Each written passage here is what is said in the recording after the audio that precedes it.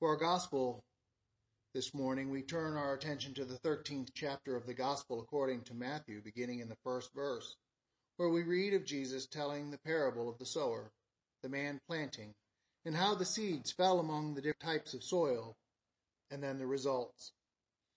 Our gospel begins with the words, "That same day, Jesus went out of the house and sat beside the sea." Then the passage shifts to Jesus telling the parables. To give a little bit of background, just earlier in the gospel, according to St. Matthew, Jesus was he was teaching or correcting the Pharisees in somebody's home. We know from many passages throughout the Gospels that the Pharisees were constantly trying to trap Jesus. They were not seeking knowledge or the opportunity to know more about God the Father. They were only listening to try to find some place where Jesus might misspeak so they could attack him.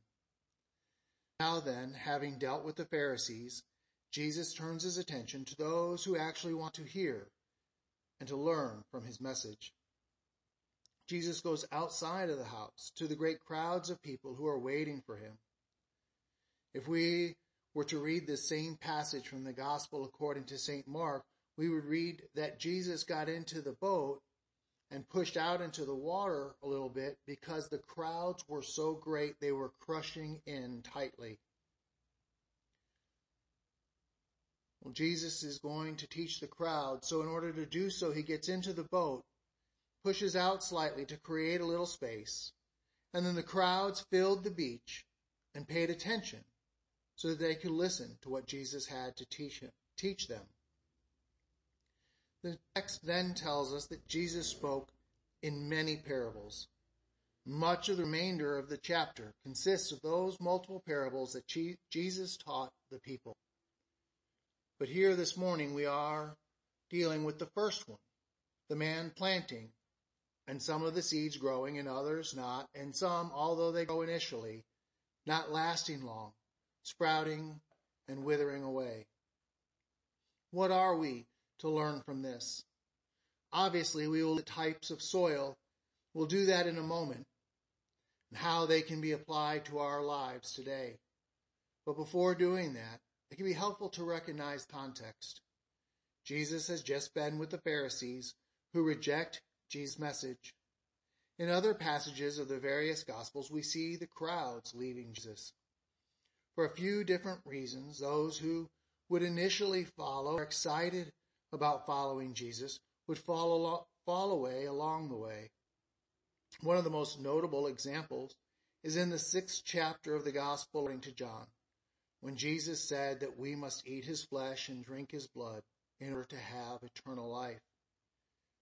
This is where Jesus says quite clearly, "Whoever feeds on my flesh and drinks my blood has eternal life, and I will raise him up on the last day."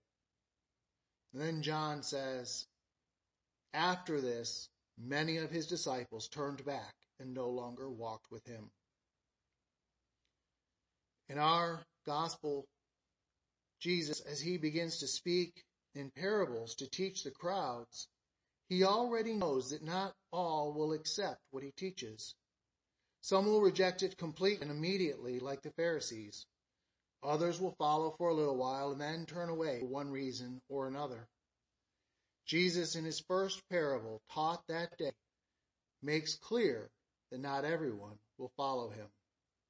Even when Jesus himself shares the gospel, not everyone will listen, and many will turn away. We'll come back to that idea in a little while, but before we follow that thought to its end, let us look at the seeds and the soils in our own lives.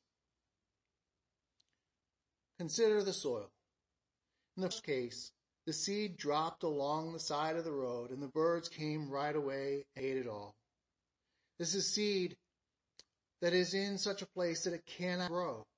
There's no good soil at all, and it is exposed to the birds taking it away, as if we were to throw seed out into the middle of the street. For us, this is when something we do not understand. We hear it, but we don't pursue question. It doesn't matter if it's in a sermon or in the liturgy, in a Bible study or a time of prayer. It's when we are exposed to something, and that thing, that question, that concern, simply gone. We miss the opportunity for growth in our lives. The next is a seed among the rocky ground. It gets no real root structure, and so it dries up and it dies. This is our bumper or slogan-based theology. You're feeling good, things are going well, and you read that passage, I can do all things through Christ who strengthens me. And it sounds so good, it's accepted without any consideration of what the text is actually referencing.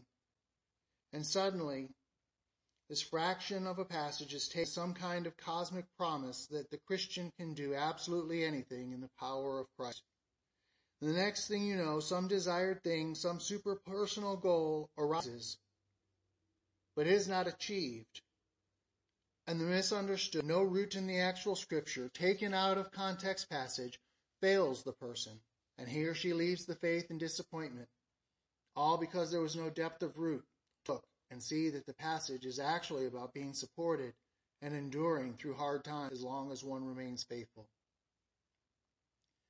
The next soil is that which is covered in and filled with weeds. The seed sprouts, but it is soon choked and dies again. This is our picking of our surroundings, friends, our associates, our activities. If you fill your life with the enemies of Christ, then those enemies of Christ will attack the message of Christ within you and work it out. You cannot live among the weeds and expect a good life. Then finally, there is the seed planted in good soil. It grows and produces more grain. It's fruitful, multiplies 30, 60, and even 100 times over. This is us when our soil is good and receives the word of God and allows it to root in our life. And what about those other soils? When the word drops along the side of the road of not understanding, we need to take it and move it to good soil. And we do that by asking questions so it becomes understood and can be made part of our lives. When the word drops among the rocks and a little seedling begins to sprout, we learn about the word. We have to move that seedling to deep soil. We do that by studying the word, praying more deeply, seeking guidance as to what a passage means so that it can grow and be rooted firmly in the fullness of the word of God. And when we receive the word and the seed wants to grow, but we see it being attacked by a weed and thorns, we have to remove the offending weeds. We have to remove the offending bushes. We must tend our gardens and remove those things which want to destroy Christian growth. That can be bad habits, what we watch, what we listen to, the people in our lives. So many things can turn and attack our Christian faith, be the weeds and the thorns in our lives. So to ensure that the word of God grows within us, we must remove those weeds and thorns. We must tend that garden of our soul. Each of these are ways we ensure that the soil of our souls is the good soil that produces the fruit of Christ within us. And we all want fruitful lives. This brings us back around to Jesus and his knowing that some, even he, will reject his message. Part of being fruitful is bringing others to Jesus. That can intimidate a lot of people. I ask you to remember this. That day Jesus gave the parable, he knew that most of the people who heard him, even in all of his perfection, would reject his message. He shared his message anyway. Cast seeds. In other words, share the gospel. Because that is what healthy plants do. They create the next generation of seeds. Likewise, healthy Christians create the next generation of Christians. Do so gently and with respect. Know that many will not hear the message, but some will, and their lives will be changed. Their eternity will be with God in his kingdom, all because you helped receive the gospel of the gospel. And those with ears to hear heard. Amen.